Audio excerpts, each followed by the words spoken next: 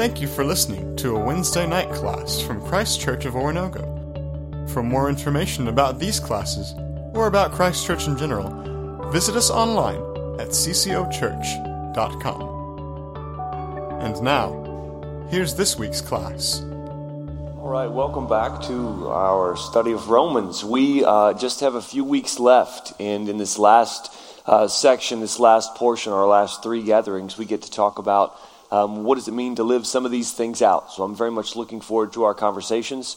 Tonight is we're going to cover a decent chunk, and it's kind of scattered, a lot of different things, but we'll talk about how it unifies. Then next week, it's about the same amount of material, but it's pretty focused. And we're kind of going to revolve around one thing, and then we'll wrap up with some thoughts on the last portions of the letter. So let's pray and then jump into chapter 12. Father God, thanks for the opportunity for us to gather again here tonight. We just are always grateful and never want to take for granted the chance to be in a place like this where we can just gather around your word and submit ourselves to it. We thank you for the different ways that you've led and guided and gifted and wired us so that we can be a blessing to each other in various ways. And in this particular setting, in this particular experience we're sharing, we're thankful for Romans. Thank you for the opportunity to teach it. Pray that you would make us all students and help us to listen well to you. It's in Jesus' name we pray. Amen. You know, as I prayed through that, it reminded me of something that we talked about quite a bit in the first few weeks, but I haven't really made a big point of lately, so let me draw our attention back to it now. And that is, remember, what we're doing when we study the text is we're not only just trying to sort of figure out what is true in a general sense, but we want the text to guide our listening.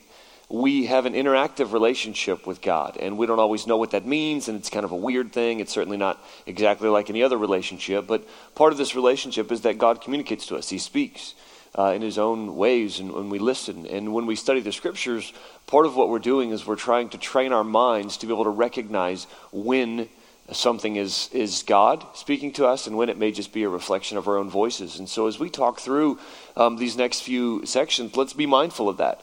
I think all of us at certain points want to know, what is God's will for my life? What does it mean to walk with Jesus? How do I live my faith? All these different phrases we use. What does that look like? And we all live very specific lives, and the Holy Spirit is our guide and teacher in applying the biblical truth to our specific lives, but we will be able to hear the Spirit better when we understand the big picture of what God wants for us. So we are moving into our fourth and final section of the book of Romans, and so let's just review what the big picture is all about. Chapters 1 through 4 is the first section, and what is Paul doing in this section, chapters 1 through 4? Paul explains, he's explaining, and what is he explaining? The gospel. He's talking about what the gospel is and how it works. And he's saying, basically, whether you're Jew or Gentile, and that is, everyone is saved the same way, by grace through faith in Jesus. And this is what God planned all along. So he's explaining the gospel. And then we looked at chapters 5 through 8, which is where Paul just kind of digs deeper. And what is he doing in this section? He explores. He explores what? Salvation, exactly. So we're not talking about something different than what he talks about in the first 4 chapters. He just is digging a little deeper into all of what it means. So we're saved by grace through faith. We're justified by grace through faith. What does it mean for us? And so we looked at some of the different things Paul talked about as he explored salvation, as he explored all of what is available to us in Christ, all of the things that are our reality and that can become our experienced reality as we live into them. And then last week we looked again at this main this third section, chapters 9 through 11. And what is Paul doing in this section? Answers. Paul answers an objection. The objection is, well, what about the fact that the Jews currently, at least a lot of them, don't believe? And what this section reminds us of is that all along, we haven't just been talking about, how you and I can get saved and what that means for us as individuals. We have been talking about that, but we haven't just been talking about that. This section right here reminds us that all throughout this, a part of what Paul's been doing consistently is defending God's righteousness. We don't want to forget that. That is the theme of this book, stated at the beginning. We haven't moved on from that. So Paul, in all of this, is defending God's righteousness. And we remember that God's righteousness really encompasses 2 primary ideas: his integrity as judge and his faithfulness to his promises, faithfulness to his covenant promises. All of that is encompassed in this idea of God's righteousness. And so when Paul explains the gospel, he doesn't just say you're saved by grace through faith. He says you're saved by grace through faith, just like God always said was going to be the plan, just like God always promised. This is why we spend so much time in chapter 4 talking about Abraham. He's not just an example of the gospel, but he is actually the beginning of God's covenant. So we go back to Abraham to say, listen, this was in play from the start. God hasn't changed the game on anybody. Then in his second section, as we unpack what's available to us, there's a sense in which it's just immediately applicable. You have peace with God through grace. You have freedom from death. You have freedom from sin. You are free from the law. You have hope and love and all these things. And at the same time, this is still defending God's righteousness, because God always planned when he made Adam and promised when he called out Abraham that there would be a people who would experience life as he intended, who would experience his blessing. And so when we experience these blessings, we actually become living proof that God keeps his promises, living proof that God accomplishes his purposes. And then this took center stage again in 9 through 11, where Paul deals with this objection. This gospel is so great, there's no separation from God's love in Christ Jesus, except for the fact that most of the Jews don't believe. What now? And Paul took us through a pretty consistent defense of, no, this really was the plan all along. It always worked like this, by grace, by God's mercy. It was always designed to get us to Jesus, and now that it got us to Jesus, it's still going to keep working. All people, Jews and Gentiles, are going to keep getting saved through Jesus, so that in the end, all of those, whether Jew or Gentile, all of those who belong to the people of God will indeed experience salvation. So now we move on to the fourth and final section, chapters 12 through 16. And in this section, what Paul is doing is Paul's instructing. Paul instructs the church. And if you want me to expand it a little bit, Paul instructs the church on how to be the church. That's kind of what he's talking about. Here's how to be the people of God. Here's how to live out what we've been talking about. Here's how to put this into action. And so as we frame 12 through 16, this last quarter of the book that we're going to be examining, we want to keep two things in mind. First of all, Paul really is finally turning his attention to the practical stuff, to the practical outworkings of the gospel. Here's what this means for people's lives together as followers of Jesus. Here's how this plays out in your relationships with other Christians. Here's how this plays out in your relationships with those on the outside, in your relationship with those even who may not like you, who may attack you. Here's what this looks like. So we're doing the practical outworking stuff. But even as we do this, don't lose sight of this larger purpose of defending God's righteousness. Because as we live out this vision of life in Christ, as we live out this lifestyle made possible by the gospel, we are continually living proof that God has accomplished what he started. And we'll look at some specific portions of our text that actually draw our attention to precisely that. So tonight we're looking at 12:1 through 13:14. Basically, we're looking at chapters 12 and 13 of the book of Romans. And so let's turn our Bibles there and open up and look at what we see. And basically, we're going to divide this out into two halves. Now, they're totally not balanced. One half is like 2 verses, and the other half is the rest of the 2 chapters. But nevertheless, I do think that you have these divided into 2 basic ideas. And it takes us back to what Jesus said are the 2 most important commandments: love God, love people. Now, Paul will use a bunch of different language, but I think he starts by talking about our relationship before God, our life before God, and then he builds on that, just as Jesus did, and says, and here's what this looks like in love for people. And that's where he really gives us a lot of detailed information on how to go about this process. So I heard, we used to have a pastor who would describe it as, he would bring a golf club up on stage and he would talk about his golf swing. And don't make fun of me, I have no idea how to really swing a golf club, but everybody knows when you swing a golf club, there's 2 parts to it. There's the back swing, and then where you swing it backwards, and then there's the actual swing where you hit the ball. Now, if you just backswing and just hang out there, it's not going to work out for you very well, right? You have to actually swing and follow through. But on the other hand, if you don't backswing and you just try to start from here and hit it, you might be strong and it might go a decent bit, but it's not going to go as far as it's supposed to. You got to have both halves. Similarly, that's how it works with love God, love people. If you say you love God but you don't love people, then we should probably question whether or not we really do love God, whether we've really come to love him and see him rightly. But on the other hand, if we say it's just about loving people, but you don't worry about loving God first, then there's not going to be very much power in it. It's just going to be essentially all you can muster with your own strength. So we really have to start with the foundation of having a right relationship, an active relationship with God, and then it will play out in our love for people. So let's look at what Paul says. First of all, the love God section. Just a couple of verses. Chapter 12, verses 1 and 2. Let's read what Paul says. He says, "Therefore I urge you, brothers and sisters, in view of God's mercy, to offer your bodies as a living sacrifice, holy and pleasing to God. This is your true and proper worship. Do not conform to the pattern of this world, but be transformed by the renewing of your mind. And then you will be able to test and approve what God's will is, his good, pleasing, and perfect will." There you have, in pretty simple fashion, Paul's description of kind of the foundation of living with God.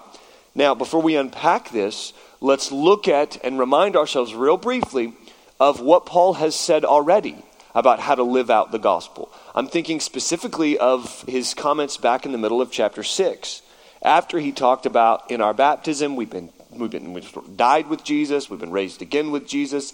Then he kind of gave us a little bit of a preview of his practical instructions. I don't know if you remember what he said, but he said, calculate yourself alive to God and dead to sin, and then offer the parts of your body or consecrate the parts of your body as instruments for righteousness. And so we had this very basic two-step process, calculate and consecrate. Calculate is just think about what is now true of you, do the math. In the same way that we use the example of, what's 3 plus 5, or 3 times 5, 15. How can we be sure? Well, I guess you could go right, 5, 5, 5, add them up, it's 15. Do the math, calculate it. And then what we calculate is, I actually am free from sin. In this moment, I actually don't have to do this wrong thing. I actually can respond to this person with gentleness rather than anger. I actually can forgive rather than hold on to bitterness. I actually can worship rather than sit here and complain. We have that ability now. So we first of all calculate what is true about us. We just think about the gospel and all of what Paul has said. We think about salvation and what's true and available to us. And then we consecrate, he said. We offer the parts of our body as instruments for righteousness, as instruments for holiness. In the same way that in the past, we kind of offered the different parts of our body as instruments for sin, now we do the same thing, but in the proper direction. Now, Paul is going to kind of here expand on that basic formula. And I have to tell you, one of the things I love about Paul is he doesn't get real fancy when it comes to living it out. It's kind of simple. I mean, at the end of the day, it's not all that complex. It's not necessarily the easiest thing in the world to do, but what I don't think you should think is there's some silver bullet magic formula that if you could just figure it out, then you would understand discipleship. Then you would be able to know what life with God is like. No, it's actually kind of available to all of us. It's going to take some discipline, but it's not too complex. So building on this simple calculate and consecrate, let's look and see how Paul develops his thinking here in this passage. So he expands on the basic formula. First of all, he says, considering God's mercies. And mercies is plural there. That's why I put mercies here, not just mercy. I don't know about your translation. Mine says, in view of God's mercy. That's fine. But literally it says mercies. And if you remember, or if you read chapters 9 through 11, the word mercy is all over the place. So when Paul says considering God's mercies, he's referring back specifically and immediately to what Paul said in 9 through 11, that God has made a way for everybody, Jew and Gentile, to be saved. Even though all of us rejected him, all of us have an open invitation to put our faith in the Son and therefore experience peace with God, experience reconciliation, experience salvation. God has locked us all over into disobedience so that he might have mercy on us all. So we're all corrupt and all messed up, but mercy is there for everyone. So we first consider God's mercies. So again, it immediately recalls 9 through 11, but I actually also think this is very much 1 through 11. I mean, the whole thing, everything we've talked about. I think Paul summarizes the entirety of Romans 1 through 11 in this word mercies. Think about that word mercy. What it means is that you take pity on someone in need and you help them. It has both of those pieces. Like you feel for them and therefore you help them. So you don't just feel for them and that's it. No, you feel for them and then you help them. But you also don't just sort of help them with a cold look on your face. No, it's I have pity for you in your situation. Even if you yourself if you got yourself in this mess right now, I just feel for you and I'm going to do what I can to help you out. That's what it means. Helping those that are in need and don't really deserve it. So as always, every time, Paul always, before he calls us to do anything, he reminds us that the first step is to receive what God has done for us. He will never tire of making sure that even as he calls us to full-on obedience, to full-on a life of worship, he always begins by saying, just so you remember, like this starts by realizing God has been good to you. This is never this, all right, I got to get up, and I guess it's all on me again today. No, you wake up think about the psalm, his mercies are new every morning. You wake up every single day with the same awesome reality that God has acted to deliver you from the mess that you got yourself in, to deliver us from the mess that we've gotten ourselves in. He wants us to make sure and get this in view of God's mercies. This is, I think, the calculating part, although he uses different words. In view of God's mercies, on account of God's mercies, considering God's mercies, consecrate yourselves as an act of worship. Offer your bodies as a living sacrifice, holy and pleasing to God. This is your true and proper worship. Consecrate yourselves as an act of worship. Now, we're basically talking about obedience. No need to be fancy. We're basically talking about doing the right thing. And much like Paul has said before, we're to offer the parts of us, the different parts of our bodies that still kind of stink of rebellion. The parts of our bodies that are kind of the battle zone between the flesh and the spirit. The parts of our bodies, the concrete realities of our daily life. This is not fancy stuff, like your actual life and the actual opportunities that you have to do things with your feet and your hands and your eyes and your mouth, like your bodies. So Paul says, consecrate your bodies. And again, I consistently appreciate the concreteness for Paul here. Sin begins with a temptation to use some portion of what God has given us in a way that is dishonoring to him, or to do nothing instead of using what God has given us in order to benefit others. There are sins of doing the wrong thing and there are sins of not doing the right thing. So maybe it's not so much, I spoke meanly in this situation, but it was, I kind of knew that an encouraging word was needed and I didn't say it. Or I kind of knew that a word of correction was needed and I didn't say it. I kind of knew that I should have let my feet take me over there and help that person, but I didn't do it. I stayed where I was because I was afraid or selfish or busy or whatever. So Paul's very concrete about this. The ways in which we do the wrong thing or avoid doing the right thing with our bodies, he says, no, take those same parts of your body and offer those. So we're talking about doing the right thing with these power packs that we've been given, but we're seeing it as worship. We're talking about obedience, nothing fancy, but we're seeing it as worship because that's what it is, an act of worship, not just singing songs. This is one of those places where we see that in the Bible, worship includes the singing of songs, but it goes way beyond it. We're talking about worship in the big picture. It's all of life. It's doing everything for the glory of God. So here he says to offer or consecrate. Same word. That's why I keep using the word consecrate. And the word comes from the language of sacrifices. So picture in the Old Testament or in a lot of ancient societies, even in Paul's day in some contexts, you have like maybe 40 cattle or 40 sheep or whatever.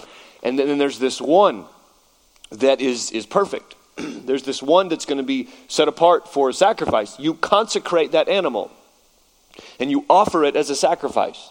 You set it apart from the others and you say, this is to be devoted to you.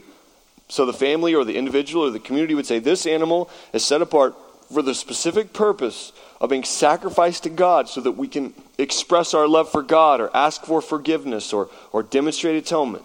So we want to offer, he says, offer your bodies as a living sacrifice, holy and pleasing to God. So it's a sacrifice, but it's a living one. It's like the Old Testament animals. They've been set aside and they're offered as a holy and pleasing offering to God. But it's not the same kind of thing because this doesn't involve like the thing set aside actually dying. We are living sacrifices. The animals in typical sacrifices die. Thankfully, in our case, humans do not. That's not what Paul's saying. He's not talking about some sort of a, go get yourself killed, go choose martyrdom. No, he's saying as a living sacrifice in your actual life, offer yourself. And then he says, this is your true and proper worship. I love the new translations. Old translations used to get this wrong. This is your spiritual act of worship, is the translation I grew up with. No, it doesn't say, I don't know why anybody ever translated spiritual. It means that literally the word in the Greek is logical. This is your true and proper, this is worship that makes sense for you. So since you're a human and not an animal, the type of worship that makes sense for you is to offer the parts of yourself as a living sacrifice. Since God has saved you, this is what makes sense. So I'm thinking probably getting the point. I know I'm saying the same thing a lot because I want to make sure we lock into this foundation. So you consecrate yourselves as an act of worship. We're talking about obedience, but we're seeing it as worship. And then he builds out on this a little bit by saying, and you do this conforming not to the world, but being changed by renewal of the mind. So in other words, don't look like them. Don't be like a little kid. You know how little kids, like if they get a little older, it doesn't work anymore. But when they're really little, like just maybe 2, 3, if you want them to do something, like you want them to drink something or eat something, and they don't want to do it, what do? You just take a drink yourself. This worked with both of my kids. Take a drink of water. No. All right, fine. I'll drink your water. I want to drink of water. It works every time because they're kids, and they're awesome and lovely, but they're kind of dumb. You know what I mean? Their minds don't work real well yet. Paul says, don't be kind of dumb. Don't be the kind of person that just looks around and says, like I said, let's take the scenarios we were talking about before. There's this person in my office, or this person in my school, or this person who, wherever, needs a little help. This person on my street needs a little assistance. I have the time, but nobody else is helping them. To be honest, I don't really want to either. Paul says, you're not like everybody else. So don't conform to the pattern of this age. You're supposed to be different. Like because you think different, you're supposed to live different. Like there should be some obvious differences to you. That was God's purpose all along for his people, that they would be a holy nation, set apart, living differently, so that the outside world could look in and say, there's something going on there. Like there's something real there. There's something there that I want. And so Paul here is saying, well, that's how it should be with you. Don't look like everybody else, but instead be transformed, be changed by the renewing of your mind. Again, it's in the thought processes that this begins, and then it turns into action. Then Paul says, you will be able to test and approve what God's will is, his good, pleasing, and perfect will. So God will teach you how to know his will. A couple things I want to mention here. You should hear Paul saying, like God, through the Spirit in Christ, will teach you, as opposed to you simply learning by reading the law. Hear that. Paul's saying God, through Christ in the Spirit, will teach you, as opposed to you going reading the Old Testament. Like the Old Testament is still valuable, he'll say. But we have a living teacher who is teaching us. We will come to know this as we apply our mind to the gospel. As you apply your mind to the gospel, you develop a better ability to discern God's will. And I also want you to hear, like in constant reliance on God as your teacher and guide. God is not interested in giving you the perfect list of rules, because as soon as you have the perfect list of rules, guess who's in control again? You know what I mean? And we get ourselves right back to that same part we were before. Now, it's not that God wants you to always be a dependent little baby. He wants you to be I think God wants a relationship with us like that of a mature and healthy adult parent-child relationship. Except in this case, there still is this deep, constant, abiding dependence. We depend on God. He's not going to tell us the answers ahead of time because we'd use them to beat people over the head. We'd become legalists all over again. And if we had the answers, if we had the list of all the things to do exactly tied up, then we would start to worship the list instead of listening to God. God wants us to be able to discern the moment. And he'll teach us to do so as we allow our minds to be renewed by focusing on the truths of the gospel. So Paul says, again, big picture here. He says, considering God's mercies, in view of all that God has done, consecrate yourselves as an act of worship. Do the right thing as an act of worship. Conforming not to the world, but being changed by renewal of the mind. That is Paul's version of love the Lord your God with all your heart, soul, mind, and strength. That's what he's saying. So the love God piece is there, and it's the foundation for what comes before. And the next major section, we're going to talk about loving people, and we're going to speed up a little bit, obviously. We can't spend that long on every couple of verses. But because I want to make sure we lock in these first few, let me pause and see any for the moment, clarifying questions about these first couple of verses in Romans 12.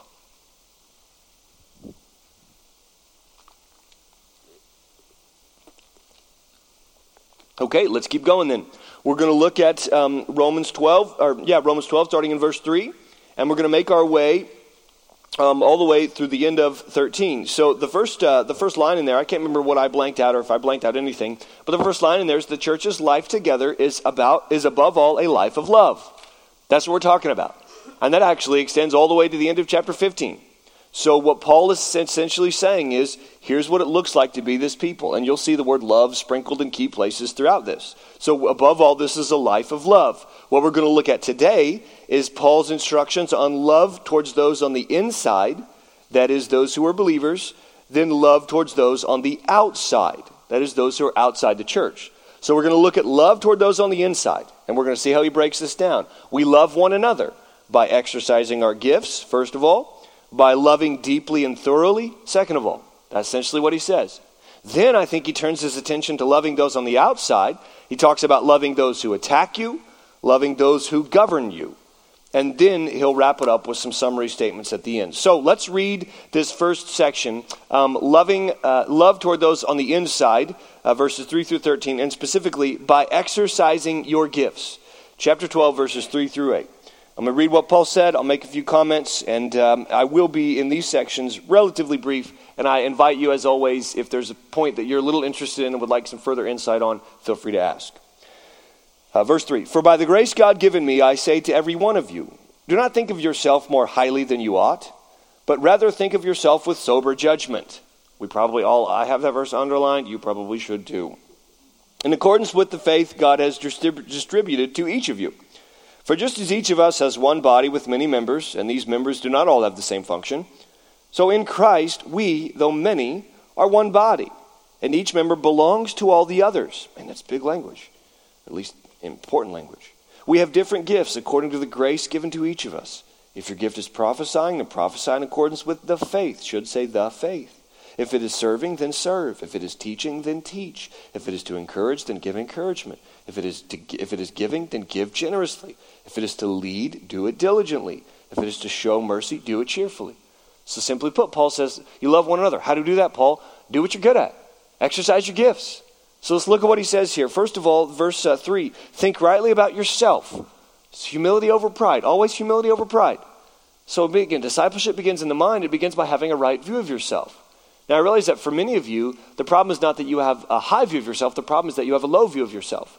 This verse is specifically toward those of us who maybe have a high view of ourselves. Paul says, if you tend to think of yourself as kind of really special and important, well, like all of you are special and important, but you're not more than others. So don't think about yourself as being all that fancy.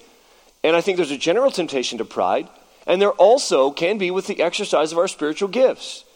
Notice what I love about Paul. Paul never actually says all the gifts are equal, because to do so, I think, would actually acknowledge that we should compare them in that way.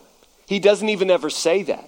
He just says, I don't care if they're equal or not. Point is, you can't have one without the other. Like in order for this to work, all of the parts got to be there. So don't think that your gift is so special.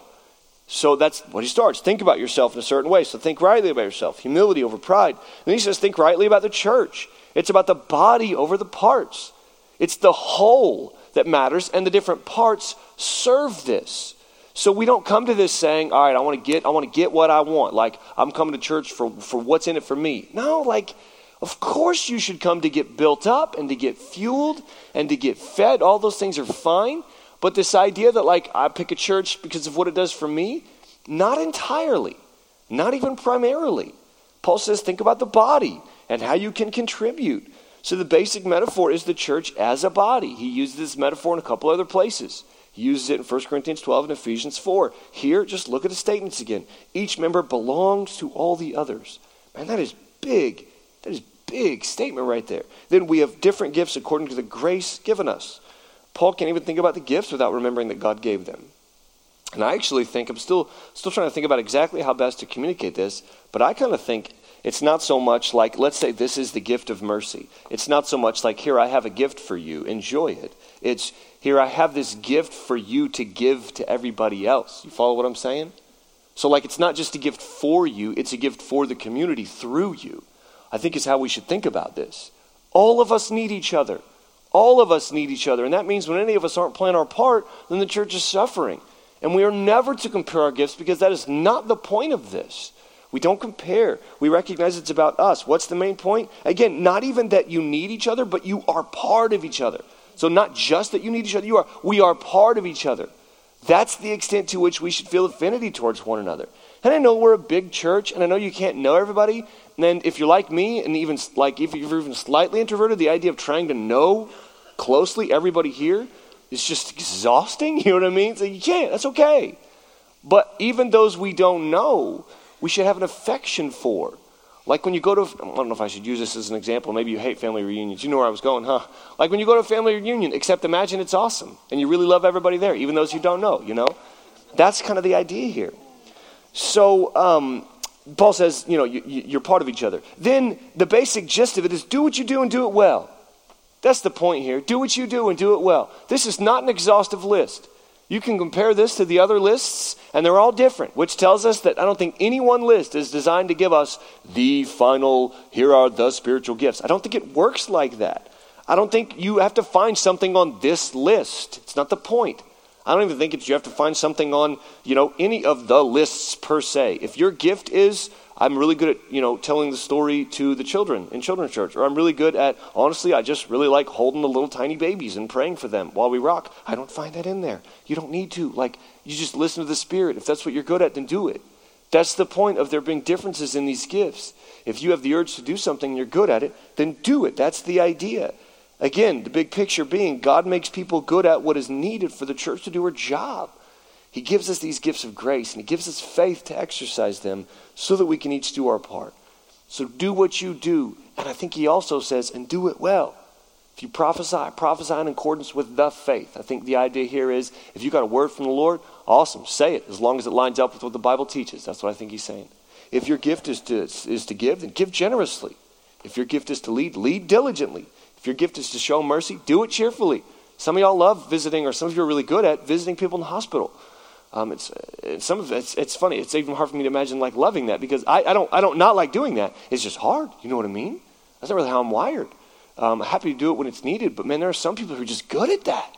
We have a couple in this room actually who are just good at that, and we would not be who we are without them exercising that gift. No way, no way. So you get the point. God makes his people good at what is needed for the church to do her job. So figure out what, honestly, if you don't know, start somewhere. Get in and give it a go. If it doesn't work, okay, go somewhere else. And again, don't just think, well, we don't need to give a lot of caveats. You get the point. So we love one another, first of all, by exercising our gifts, and secondly, by loving deeply and thoroughly. Let me read verses 9 through 13. Love must be sincere. Hate what is evil. Cling to what is good. Be devoted to one another in love. Honor one another above yourselves. Never be lacking in zeal, but keep your spiritual fervor, serving the Lord. Be joyful in hope, patient in affliction, faithful in prayer. Share with the Lord's people who are in need. Practice hospitality. So literally, the way this passage starts, it says love, genuine. It's not even a real sentence. And our best guess is that Paul actually is imagine a heading. So it's to do. And then you start writing the items. So love, the genuine kind. And then he lists out these various things. And I actually have the literal translations there for you, because it's not even separate sentences. It's love, the genuine kind. Love, the for real kind, sincere kind. Hating what is evil, clinging to what is good. Being devoted to one another in brotherly love. Honoring each other above yourselves, and so on and so forth. So here's what I want you to do. I want you to take a minute, and I think there are, 1, 2, 3, 4, 5, 6, 7, 8 different bullets. Is that right? Or do you have a little less than that? So there are the different lines in there, and I'll give you some space. I want you to take a minute, and in the space provided, pick 3 or 4 of them and write the opposite. You know what I mean? So don't paraphrase it. I want you to write the opposite. Sometimes as we think about what we're being called to in the text, it's helpful to say, well, what would be the contrast to this? So you can be as creative as you like. So take a minute, look through that list, and write out what it would look like if we said the exact opposite of these things.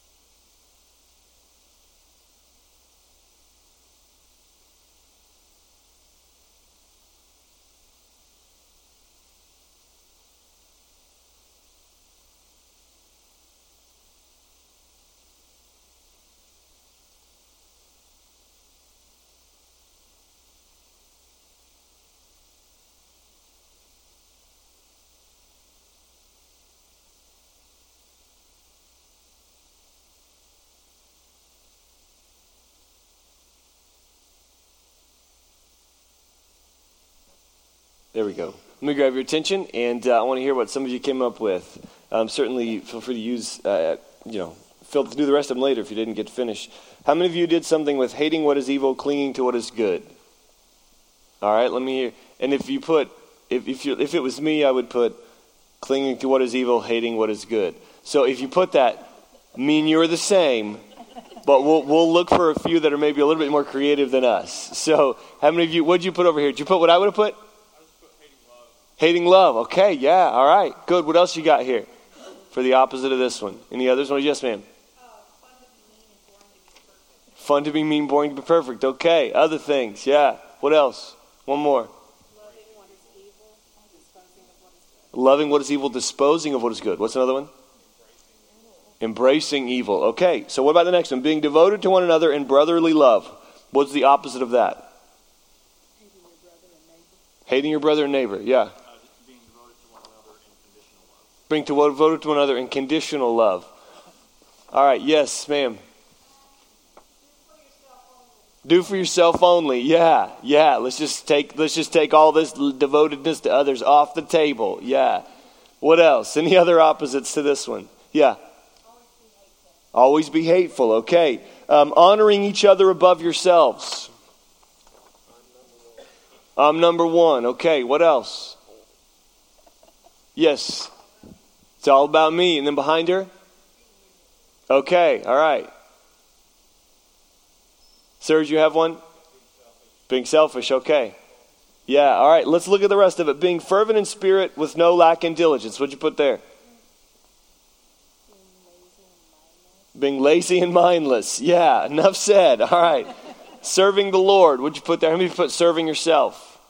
Or serving no one? Yeah, a lot of you put that. All right, what about being joyful in hope, patient in affliction, faithful in prayer? Does anybody have one that has the three in order but they're opposites? Being an atheist, okay. Again, cut right to it. Yeah, what'd you put, sir? Be depressed, impatient, and unbelieving. Okay. Yeah, a bleak outlook. Yeah. What else? Yes, ma'am. Constantly complain. Yeah. And then just a couple more. Share with the Lord's people who are in need. Keeping everything for myself. Yeah. Pretty straightforward on that one, huh? And then practicing hospitality.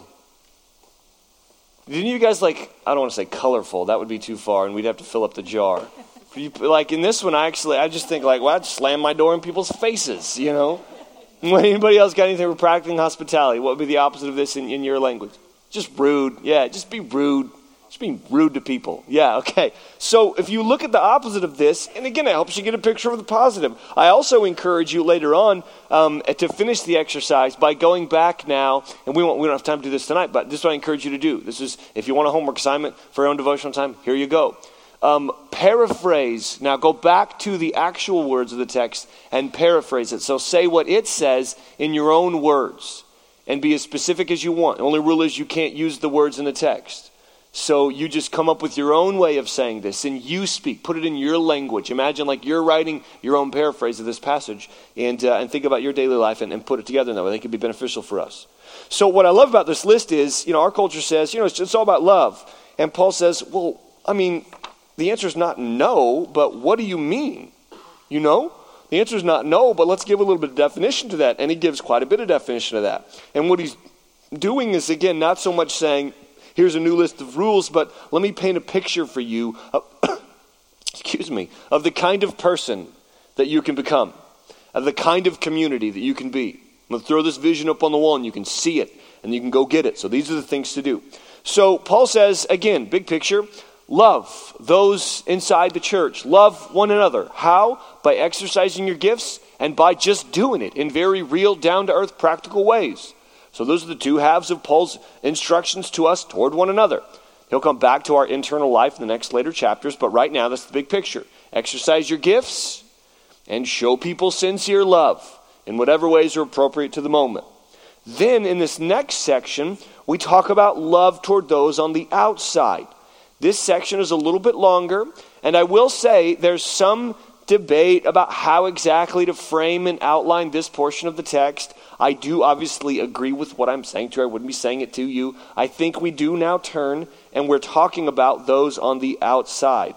That may only be generally true, but I think it's a pretty good frame for this text. So let's read through the whole of what it says. First of all, taking it in halves. First of all, loving those who attack you. Chapter 12, verses 14 to 21. Loving those who are antagonistic to you in some way. That's kind of the theme top to bottom. There are some different points in between that we'll see. Here's what he says. Bless those who persecute you. Bless and do not curse. Rejoice with those who rejoice. Mourn with those who mourn. Live in harmony with one another. Do not be proud, but be willing to associate with people of low position. Do not be conceited. Do not repay evil for evil. Be careful to do what is right in the eyes of everyone. If it is possible, as far as it depends on you, live at peace with everyone. Do not take revenge, my dear friends, but leave room for God's wrath, for it is written, it is mine to avenge, I will repay, says the Lord. On the contrary, if your enemy is hungry, feed him. If he is thirsty, give him something to drink. And in doing this, you will heap burning coals on his head. Do not be overcome by evil, but overcome evil with good. So I think Paul, it's what he's saying there, you can apply to those inside the church as well. But I think specifically here he has in mind the relationship of these first century Christians in Rome towards those who were outside their walls, towards those who maybe didn't think too highly of them. We can never know for sure what's down the road for us. We may end up in a situation where we face all sorts of difficulties. Yes?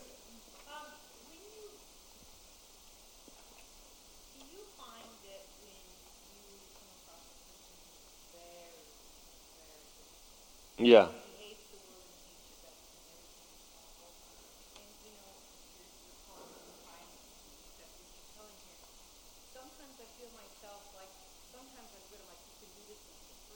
Yeah. Yep.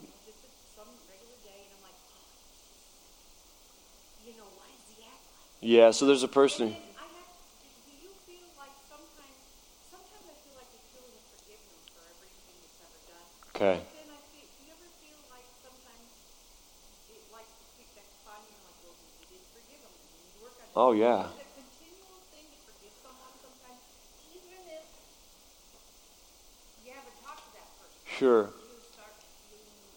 Sure, yeah. So the question, to summarize that, I don't want to oversimplify, but this is a person who's just in your life and just kind of mean and nasty and has done some hurtful things, and someone who isn't. I'm getting the sense we're not talking about a person who just totally I can ignore. It's a person, at least in the past, they're part of my life. They've hurt me, and then I forgave them. But sometimes I wake up and I find myself angry again. I absolutely think forgiveness is an ongoing process, no question. I don't think it's a one-time thing. I think there's kind of a final decision you make. I forgive you and will forgive you. You know what I mean? 100%. I think that just meets the normal realities of life. And, you know. No, But it's just like, if I'm mad 2 months later, obviously there's. Sure. You know what I mean? Well, let me give you a concrete example from my own life. Not to be too dramatic, but I was 3 years old when my father left. My son is about to turn 3. I fully expect that in the next year I will have to. I'm fine. I mean, I harbor no bitterness towards the man. He made a foolish decision. You know, he wasn't following the Lord. All these things. I've placed that in. I put that in its place. But there are times in my life when I experienced the negative consequences of his decision. And it hasn't happened in a while, but there are times when I might have to once again choose to forgive. I anticipate that happening. When I look at my son on the exact day that matches up to the day when he left, I think it will once again be hard for me to fathom how one could do that. And I don't mean to, again, so yes, we forgive continually. Yes, in the back. Mm-hmm.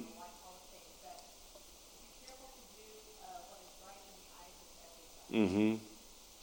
So I think, let's see. So I think the idea here is, whenever we are, if I'm right that he's specifically thinking about outsiders, I'm trying to think of an example. So if it is offensive to someone for me to, let's say I work in an office space with, cubicles, and I want to blast my worship music, and there's somebody in the cubicle next to me that just finds that really bothersome, I think Paul's saying in this case, put some headphones on, man. Sure, it's wonderful. You love your Jesus music, whatever. But it's becoming offensive to this person. And it's not like God commanded, me to play this music at this volume. So I'm not disobeying by turning the music off or putting some headphones on. I think that's kind of the spirit of what Paul is saying. As you go about the process, if there are people who have a problem with what you do, and in the end, you're not going to disobey God by changing it, then change it, Let's say, I don't know, let's say I don't like to mow my lawn. I actually do like to mow my lawn, but let's say I don't. And I have some neighbors, again, really anybody, but in this sense, specifically non-believing neighbors, who they take their lawns very seriously. It's a big deal to them, and they would like to come home and for their neighbor to take his lawn very seriously. I think it's kind of my, responsibility as a Jesus follower, as a Christian, to do what I can to do. This is the do as far as you can. Do what is right in the eyes of everybody. Take good care of your lawn, man. For the sake of this person who wants that. So I think that, again, that's the spirit of what he's saying. So just walking through briefly some of these. Bless those who persecute you. Bless, do not curse. Not hard to understand what he's saying. Mark Twain once said, it's not the parts of the Bible that I don't understand that bother me, it's the parts that I do. That's what I think about with this text. You don't need me to give you a whole lot of explanation of what he's saying. What he's saying, some of them you do. Actually, the one you did, you do. Bless those who persecute you. I guess I kind of get what you mean. Don't really want to, but I guess I kind of get it. So that one kind of speaks for itself. Rejoice with those who rejoice, mourn with those who mourn. Again, could be a general thing, true. I think if we are talking about outside world, when your neighbors are celebrating the Cardinals' victory, even if you don't care, celebrate Cardinals' victory, whatever. If Web City, don't hate me, I'm sure I will care. It's not really all that personally important to me yet. How our football team does. You know what I mean? But when we lost, I'm not going to, when I see the coaches be like, hey, buddy, well, that was fun, whatever. It's just, oh man, sorry. That's, I think, kind of what he's saying. So he's working against what can happen in the church. We can have this kind of Christian snootiness. We come to faith, we get our life all cleaned up. We do need to separate for a time from our past influences. But then there can be almost this sense of, now I'm going to look down on everything you do. No, even if we're saying that, what you do is wrong, if you're sad, I'm not going to just sit over here and go, well, if you would come to the Lord, this wouldn't happen to you. No, now is not the time for that. Now's the time to just cry along with. So I'm addressing you because you asked this previous question. That's funny. You've kind of become the person I'm looking at back there. So rejoice with those who rejoice, mourn with those who mourn. Thinking the same toward one another, not thinking pridefully. So again, don't be willing to associate with anyone. Easy to understand, not the most fun thing to do. If you think you're above someone, stop thinking like that. You're not. Not in the kingdom anyway. That's not how we think anymore. Not repaying anyone evil for evil, but being careful to do what is right in the eyes of everyone. And even specifically, the word here for being careful to do what is right is, I won't give you the Greek word because why, but it's thinking beforehand. Thinking beforehand is literally what he's saying here. Give deliberate thought ahead of time to how you can do right by people. So if I'm picturing my day, I'm waking up in the morning, I'm taking a shower, maybe I'm just thinking about nothing, but, at a certain point, maybe in the shower, on the way to work, I think, all right, maybe it's when I sit down at my desk and I look at my calendar. Here's my meetings today. All right, I'm going to think about how I can be a positive presence in the lives of the people that I'm going to engage today, that I'm going to interact with. That's kind of the idea here. Living as far as it depends on you, at peace with everyone. And then he gets to the big heavy stuff. Not taking revenge, my dear friends, but leaving room for God's wrath. For the third time, Paul talks about not retaliating in kind. Somebody snaps at you, don't snap back. Don't snap back. That's what Paul says. If they snap at you, respond with kindness. It ain't easy. But Paul says, not taking revenge. And then this comes back to the forgiveness piece. It's not on me to take revenge. I have to snap and ask. God will do the right thing by Dan Mainprice, by the man who left when I was 3, That's it. It's in God's hands. And I'm not even asking God to bust him. And it's not even that big of a thing. There are certain things that have been done to you in this room. It's not wrong for you to want God to bust people. Now, in the end, we want them to accept the grace that he's offered them as well. But I want God to, I'm glad God is just, When I think about some of the things going on in the world, I'm glad it's not just, no big, you're in, it's all good. It's not all good. It's not all good. And we can choose to not take revenge because God is just. because God will do the right thing. So we don't take revenge, but we leave room for God's own wrath. It's not on us to take it into our hands. I love Daredevil, but I don't think vigilante justice is the way we're supposed to go, right? It's not how it works, I think he's saying. Instead, we give place to wrath. We let it go. So then, for it's written, we quote from the Proverbs in Deuteronomy 32, "It is mine to avenge, I will repay." That comes from Deuteronomy. On the contrary, quoting from Proverbs, "If your enemy's hungry, feed him. If he's thirsty, give him something to drink. In doing this, you will heap burning coals on his head." I don't think this is like, "and you'll get him in the end." I think it comes from, I don't know, I haven't traced out the literature yet. I've heard that there was an ancient practice in some cultures, specifically I think Egypt, which when you think about the Proverbs, it kind of makes sense a little bit, where like as an act of shame or penitence, you would kind of like walk around with this, thing on your head that had burning coals on it. You're not burning your scalp, but it was just like a public way of being shamed for what you've done wrong. The idea here is, wherever it comes from, I think the idea is, if somebody snaps at you and you respond with kindness, not like get you back kindness, but genuine kindness, then they're probably going to say, And they go back to their office, or maybe like a month later, "I probably should stop being mean to this person. Like, it's not really working. They just keep being kind to me back." That's what he's talking about here, I think. And you can you can cause people to be ashamed of their own behavior. And then he gives this summary verse, "Don't be overcome by evil, but overcome evil with good."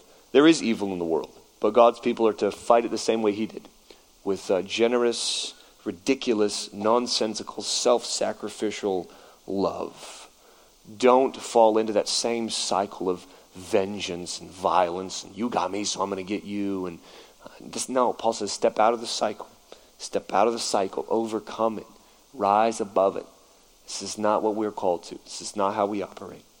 So in reference to those who are against us, Paul gives us all sorts of things to do.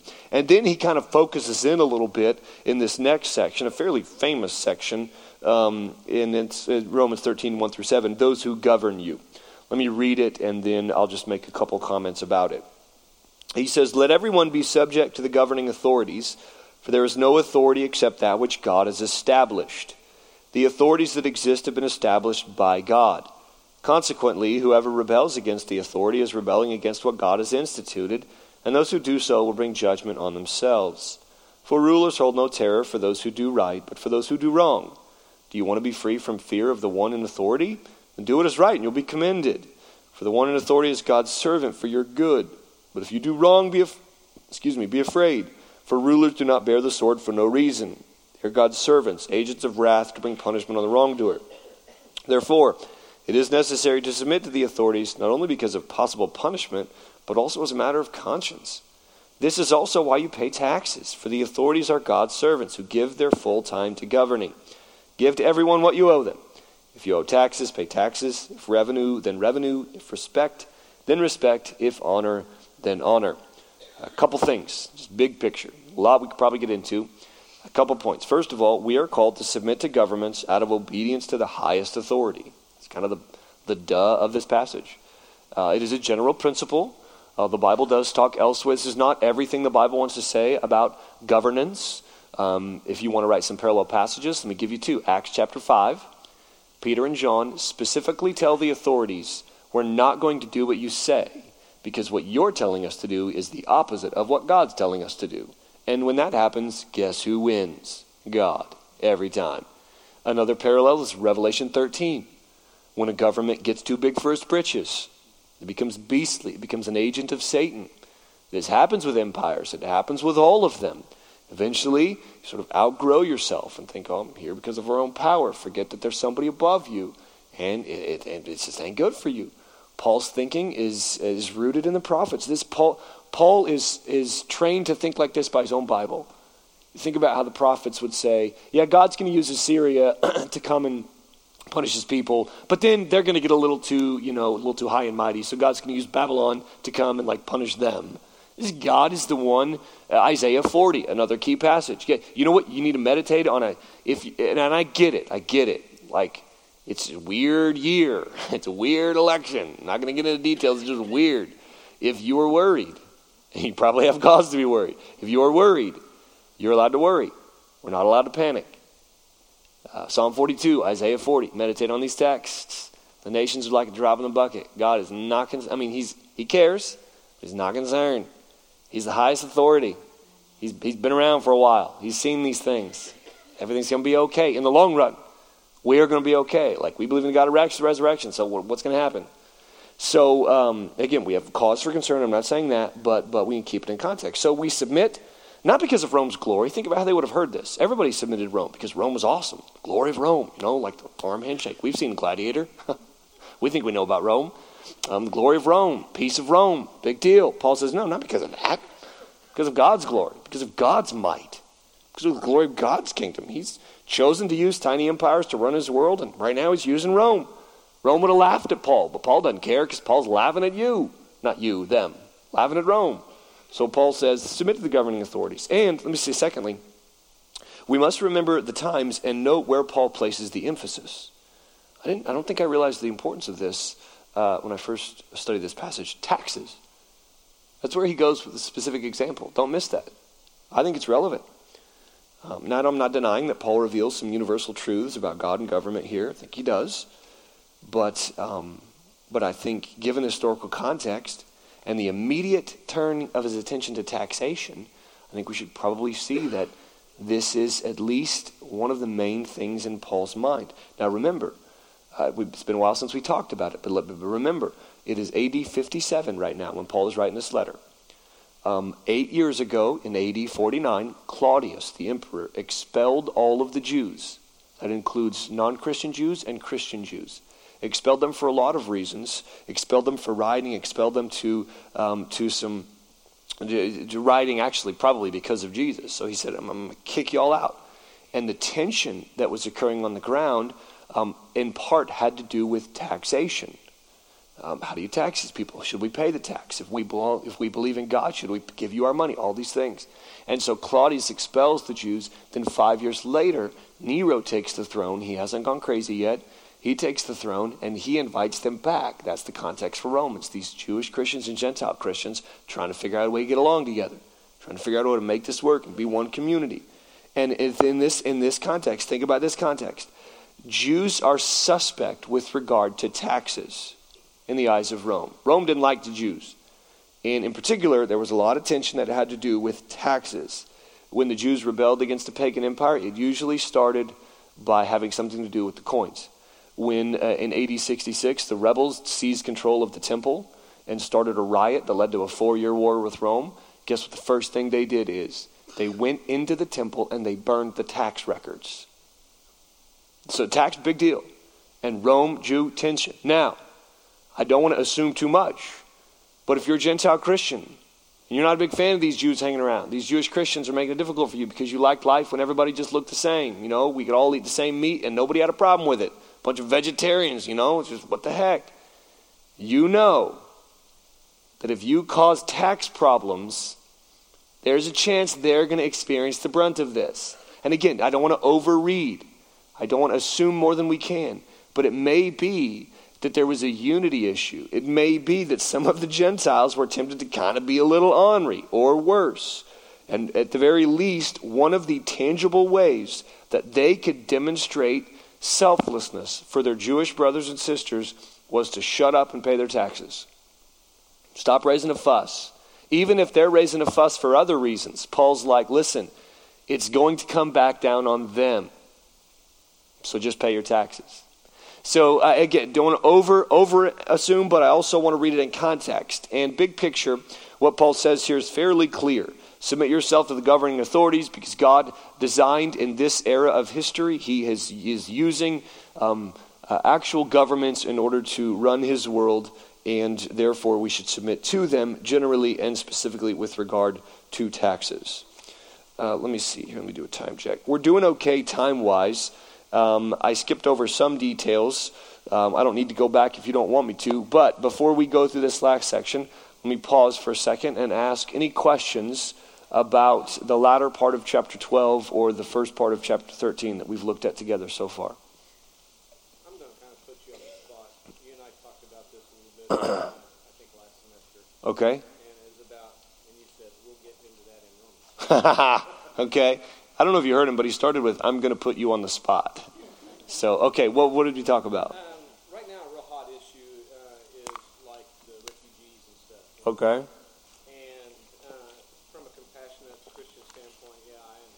Yeah. let them in. But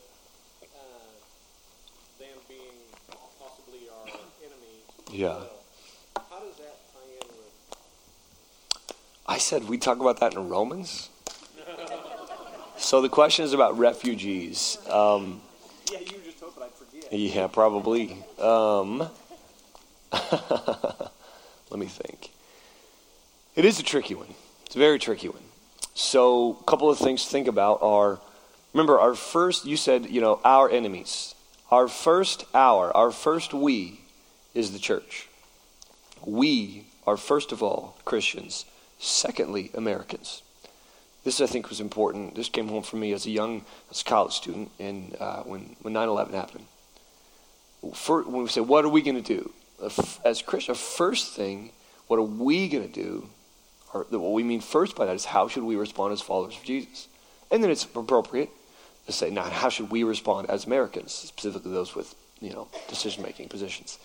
So with regard to the refugee issue, one of the things that complicates it is what does it mean for us as Christians in relationship to what it means for America as a sovereign nation? I think what I'm going to do, are you sure I said something about Romans on this question? So there's an article, I wonder how we could find, there's a magazine called First Things. It's a Catholic magazine, but it's a really good magazine. It's not like a bunch of specifically, here's why the Pope is awesome, here's why the Pope is awesome. It's much broader than that. But there was an article I read on there, and I mean, not that the Pope's lame, but he's cool. I like Benedict too. Anyway, I'm filtering through all of the jokes. So there's an article in First Things on the refugee crisis, the refugee question, the open border question. And it was a very enlightening piece. I'll try to find it, and I don't know, a lot of y'all aren't necessarily on like Twitter or something. But I'll try to remember maybe to bring a link to it next week. All I can say is there's two fundamental schools of thought. Both are potentially legitimate from a Christian standpoint. I don't think the gospel answers this question for us per se. I think we should have a stance of openness. I would probably, if I were trying to argue for open borders, I would probably argue not only on the basis of the gospel, but if I were trying to appeal to Americans at large. I mean, the history of our nation is, we were all immigrants at one point. You know what I mean? There's something to be said for that. However, if I were trying to build a case on the opposite end, there's a reason why we have laws. There's a reason why we have sovereign nations. And so it's not just as simple as we should be compassionate, open up the borders. I'm not going to be able to speak with much value to the question. And if I can think about why I said Romans, then maybe I was thinking of chapter 14 and 15, and maybe it's one of those issues that we're just going to agree to disagree on. And Paul says of various things in those chapters, if one person thinks a certain day is sacred, awesome. Let him devote that day to the Lord. If another person thinks all the days are same, great. Let him devote all the days to the Lord. The point is not this or that. The point is it devoted to the Lord. So I would say for you as a believer, if you believe in more of an open border type mentality, okay, think it through from a gospel standpoint, and hold your conviction in light of your confession of Jesus' lordship. If you believe in a closed border policy or more something of that nature, okay, root that in your understanding of the way God works and of the gospel and the way God operates in nations and those things. So we'll probably have to save any other conversation for later on, but I promise to try to give you something at some point. Yes? No, it's very true. Not all the refugees are the enemy. I mean, there's literally so many issues. It's not that I don't want to talk about this, but we are not going to talk about this anymore, simply because there are so many issues. We just can't unpack them all in this particular time. So, wonderful question. And true. Potentially. And here's what I'm saying. We're not even going to open up the can. So, a different thing? Yes, it is. It says mourn with those. Yeah. It's very important because I lost my mother Mm-hmm. before last. Yeah. And there was not a dry eye in the nursing home. And it made me feel good. It ministered to me. Yeah. They mourned with Yes. me. And that's very important. It is. For the morning. It is. Man, and Helped me through that time. It will. It will. It absolutely will. And what did Jesus do when he came to Bethany and his friend was dead? He wept. And some of us are more wired to cry than others, and that's perfectly fine. There are certain types of pain. It's kind of hard not to cry. And I mean, there's been a lot of tragedy in and connected to our church body recently. There's been a lot of mourning going on. And our job is to mourn with those who mourn, whether they're inside or outside the faith. No? It will minister to you. Absolutely. Yeah. Yes, sir. Yeah. Our legislature and our courts are now taking away some of our religious freedoms that we hold dear. Okay. As far as business, Yeah. how we conduct business, what we approve of, what we don't, Mm-hmm. run our business. With that, are we correct in our absolute certainty that no, we will not abide by these particular laws that have been made because they're in direct conflict Yeah. teaches? So, Or is there room for somebody, not me, but somebody to say, God's instituted this government, and for whatever Yeah. reason, courts have decided this, therefore I need to follow it. yeah. So, a very well worded question that I'm not going to be able to reproduce in all of its detail, but the question of what obeying laws when the laws take away religious freedoms, are we just supposed to obey it because that's God's laws, or when are we supposed to say no to the government? The simple answer is, if the government commands you or me to do something that God is like opposite of what God commands, then we don't do it. If the government commands me to, I hate going to the extremes, but at the end of the day, if the government, let's say the government commands me to go shoot an innocent person, sorry, the answer is no. You know what I mean? Let's say the government demands that, that I'm not a doctor, so I mean the abortion issue is, I think, a critical issue. Let's say I am a doctor and the government demands that I do this. Like, no offense, but screw you. You know what I mean? And I say that in a sanctified way. I hope I'm not doing it. So if it's not a disobedience issue, that's where it becomes difficult. So I think that we operate within the laws as best we can, and we only break the laws intentionally when it is very directly against a command of God. That's the simple answer. If we wanted to have a lot of fun, and I didn't care about not answering any of the questions I raised, we would talk about whether the American Revolution is acceptable in light of Romans 13. You know what I mean? I mean, it's an interest. I don't even want to talk about that, but I did raise it, I guess, so I am a little ornery. It's a fascinating question. At what point does government become illegitimate? Is this about America and Britain? Okay, go ahead. I want to talk about revenge. Okay. Let's say your child, your little boy, Yeah. is in the first grade. Yeah. And he rides his bicycle home, and 3 bigger boys attack him. Oh. He comes in all beat up. Yeah. We teach our children to stand up for themselves. Okay. Okay, but is there a different law for young people than there is for a mature adult? Yeah. No, it's parents. Yeah. So about revenge and a little boy get beat up by bullies. Are there different laws and principles for young people and adults? My son is fresh. He's little, and so I think I'll be able to speak to this a little more wisdom on the other side. I want to acknowledge my own inexperience in this, and be careful to presume to tell those who are further along, in these things. I believe I will teach my son to love his enemies.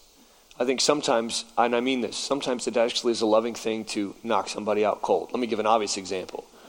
If I'm drowning, I mean this, like I'm drowning, and like I'm like hanging on you. Probably going to happen if we're in the water together, because I can't swim. I'm from the ghetto. I can't swim to save my life. I mean this, I can kind of stay up, whatever, but I'm just not good in the water. It's like energy gone. So like you're gonna have to knock me out, and it's actually a loving thing to do. Similarly, we talked about this in my class today. If somebody comes into my classroom with the intent to harm, I hope we do everything short of taking his life. It raises another issue that we're also not going to talk about today, but at the very least, I hope we do anything short of taking his life as loving. If I throw a desk at the dude and knock him out cold, if I break his legs, if I damage his face, like anything short of killing him, it's not only loving to those in the room, it is also loving to him. Because I'm keeping him from committing a grave sin that will have consequences on his own character. You know what I'm saying? So in that sense, we're not there yet. It's not like we have to have these conversations.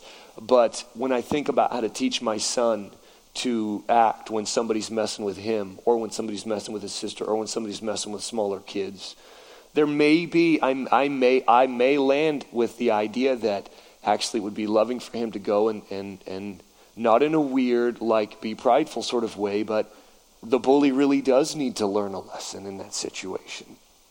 So the don't take revenge would mean I don't get to go to his house, find his dad, you know what I mean, or whatever. Not like, what am I going to do, oh, you're bigger than me. But you hurt my boy, I don't care how skinny I am, you know what I mean? If it would be a temptation for me. Come on, big man, let's roll. If you're cool with your little homies taking my little homie down, I'm going to show you. Like, I know I'm getting old, got a little gray in here or whatever, but I still got some speed. So I'll kick you and run and kick you when you catch up, that kind of thing. I don't know. But that's what I think is ruled out, to then go back and get back at him. You know what I mean? But in that situation, that's just a crappy situation. I'll put a quarter in there, I promise. It just is, So ultimately, I hope my kid's fast.